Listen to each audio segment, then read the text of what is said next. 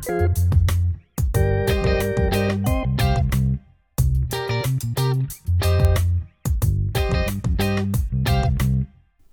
everyone, and welcome to episode 48 of the Atlanta Man Podcast. I'm your host, Ryan Rogers, and on today's episode, we'll talk about the Hawks and the 3 games that they played this week against the Knicks, the Pistons, and the Warriors. And we'll at the end of the episode, we'll do some housekeeping on the Falcons and Braves as their off seasons have calmed down a bit since last week and recent weeks, as they've been going off the walls in free agency and stuff, those two teams. So not as much news on them, but we will get to some little stuff that is notable with the Falcons and the Braves at the end of the episode. But we will start this episode off with the Hawks. They played 3 games this week, like I said. One against the Knicks on the road on Monday rather, and then one on Tuesday on the road against the Pistons on a back-to-back, and then they played on Friday against the Warriors, and those were the only games this week. So we'll start off with the Knicks game, which was a positive. On the whole, the Hawks won. First win against the Knicks all season, so they avoid the season sweep to them.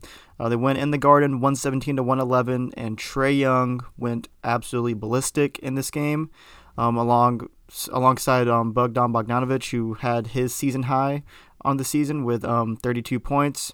Trae had 45 in this game on 13 of 25 shooting. He went 7 of 15 from 3, got to the free throw line 14 times, made 12 of them. He had 8 assists in this game also, so a good game passing the ball as well as scoring.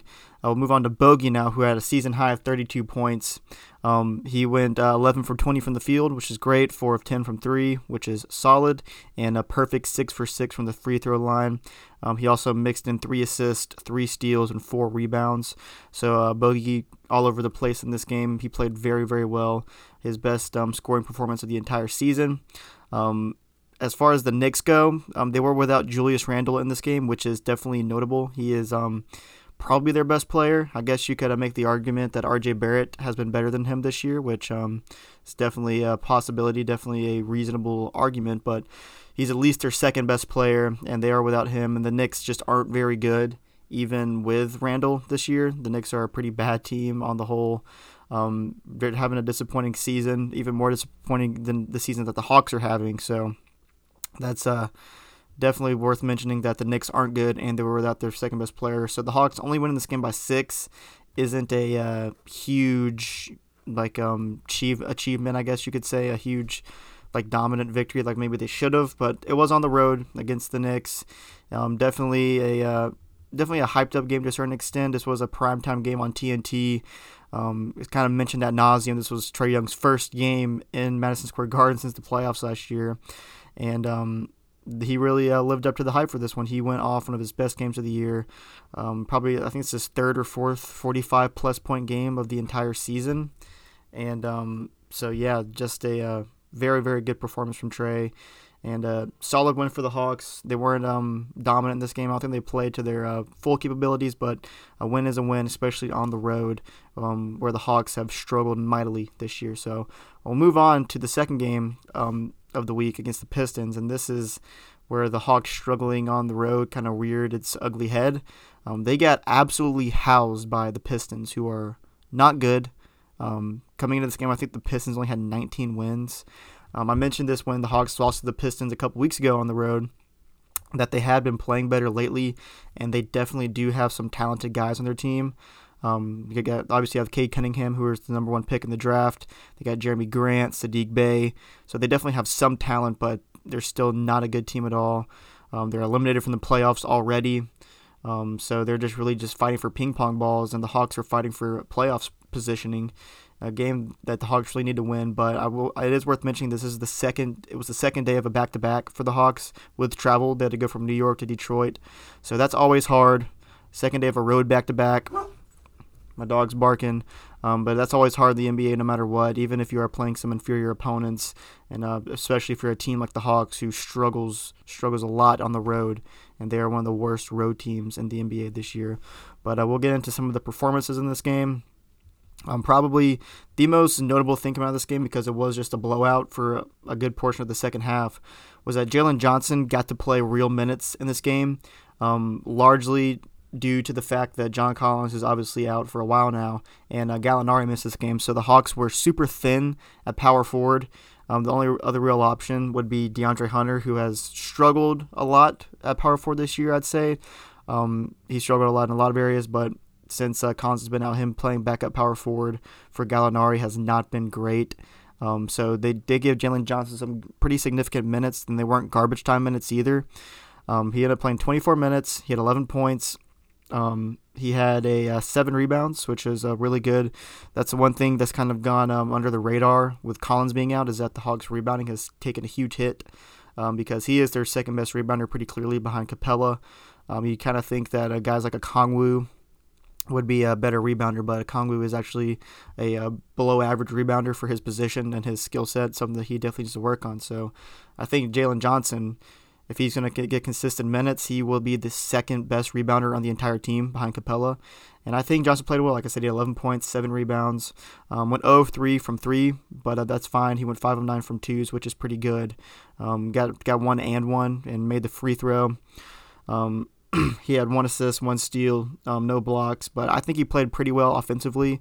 Defense was kind of an adventure for him. He is a rookie, so it's not going to be too pretty a lot of the time with rookies playing defense, but that's just kind of the nature of the beast. Jalen Johnson definitely has the skill set and the potential to be a good defender in the NBA, but at this point of him not getting a ton of playing time in the actual NBA, it's tough for him to ask a lot of him defensively in this one. So I don't think he was great in that department, but he was still pretty good. He was +3 on the game in a game where the Hawks lost by 21 points, which I think is notable.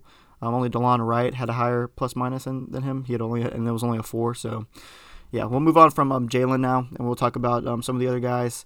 Trae, he had a okay game. He was not terrible by any means, like he was a few weeks ago against the Pistons, but he wasn't great either. 9 of 18 from the field, which is 50% shooting. 3 of 9 from 3. Nothing disastrous from him, but still definitely not his best performance. But he still had 21 points and 9 assists, which is kind of a testament of how great Trae Young has been this year. So when he goes puts up 21 and 9 on 50% shooting, it's just a game for him. And it's just kind of how it is with him this year. When you're playing, that's like how he played against the Knicks. He turns around with this game, it just doesn't seem as great, even though he played, pretty fine in my opinion. Bogey did not have it in this game like he did against the Knicks. 5 of 16 shooting, 3 of 8 from 3. Still had 13 points, but not very efficient on the whole. The lowest plus-minus on the entire team was Herter, who was pretty rough in this game shooting the ball. He was -30 in this game in 27 minutes, which is pretty rough. 3 of 12 from the field, 2 of 7 from 3, only had 8 points, so definitely a rough game for Herter. And then Cabarrot, who got some good minutes at the 4, even less minutes than Jalen Johnson.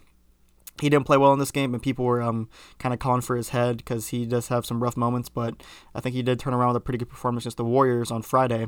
But TLC was not good. He was -27 with only 3 points and 1 of 7 shooting, and Hunter was -27 in this game too, with not a terrible shooting line, 5 of 10, 50%, which isn't great, 15 points. But yeah, this was a terrible game for the Hawks, a game they really needed to win. And probably one of the worst losses of the season, just getting absolutely blown out by a team that you are much, much better than on paper. So move on to the final game of the week, which was probably the best the Hawks played the entire week. It was a Friday night at home against the Warriors. And the Warriors are very good this year, but they are currently playing without Steph Curry, who is their best player far and away. So it's going to be up to Clay, Draymond Green, Jordan Poole, who Clay and Jordan Poole played very well in this game, but the Hawks were able to dominate the second and third quarters of this game to kind of put them in front ahead in the fourth quarter. They never let up the lead again. They did have a pretty bad first quarter. Defensively, they gave up 42 points to the Warriors, which is not what you want ever, really. That's a tough performance. The Warriors were on fire, though. In the first, they shot 63% from the field and 54% from 3. They made 7 threes, 42 points. They were very, very good offensively. And the Hawks were also very good offensively in the first. They scored 36 points. But, when your defense plays that bad, it's not going to be good. It's kind of hard to be down by 6 points, and you scored 36 points in the first quarter. But they did that. Jordan Poole had 15 points in the first quarter. Clay had 11, so they were kind of the two main contributors in the first quarter and the entire game, really. They played very well offensively, but they did cool down after that first quarter a good bit.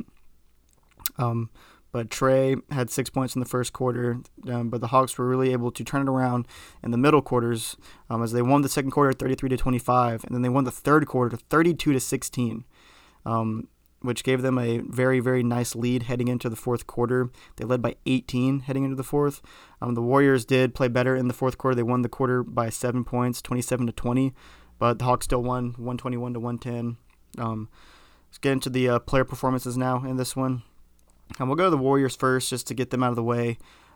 Clay had 37 in this game on 14 of 26 shooting. He was getting up a lot of shots. He was hot from three. He made 9 threes on 16 attempts, which is a very, very good number. Jordan Poole, like I said, he had 25 points, or 24 rather, and 10 assists in this game. But he definitely did cool down after the first quarter where he had 15 points.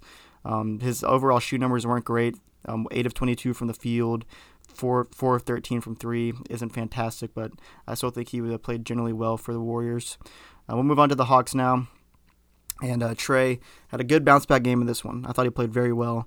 33 points, 15 assists. And after this game, this put Trae Young in the NBA lead for total points and total assists, which is pretty wild that he leads the NBA in both of those categories. He doesn't lead in the averages at all. For those, I think it's Chris Paul and Embiid right now leading in assists and points. But as far as the total number goes, Trae leads in both of those, which is pretty crazy. Honestly, I didn't know that until after this game was over, but he did put up a lot of points, and 15 assists is quite a bit of assists, so not shocking at all that he was leading after this game. And I don't know how it is anymore. The Hawks haven't played in 2 days, so maybe he'll have to retake that tonight. But he played very well in this game. 12 of 20 from the field, that's 60%, and 4 of 9 from 3, 44.4%. Very good. Herter had a good performance, 20 points, 5 of 12 from 3. He was definitely solid and had a bounce-back game after being really bad against the Pistons. Capella had 19 points in this game and 13 rebounds, definitely one of the higher offensive output games of the season for Capella. And then Gallinari was also very, very good in this one. 25 points on 9 of 20 shooting. Went 2 of 9 from 3, but he was hitting his twos, so still a good performance from Gallo overall. He was plus 14, and this all came with Bogey being out in this game. He ended up being a late scratch due to injury/illness. So hopefully he'll be able to play tonight against the Pacers, which I think he's not on the injury report at all, so I think he will be playing. But the Hawks definitely got by on offense without him. Gallo, Capella, Herter, and of course Trae really, really helped out in that regard. So the Hawks had a big win against a good Warriors team. They were without Steph, so the Hawks were actually favored to win this game, even though the Warriors have a much, much better record than the Hawks, but still a good win nonetheless, especially coming off that terrible loss against the Pistons a couple of nights before. So we will move on to the standings right now of what we have going on, what positioning the Hawks are in. They currently have 8 games left on the season, and they are currently 37-37 on the year. They're 10th in the East. They are currently a game and a half back of the Hornets and the Nets, who are tied for 8th right now at 39-36.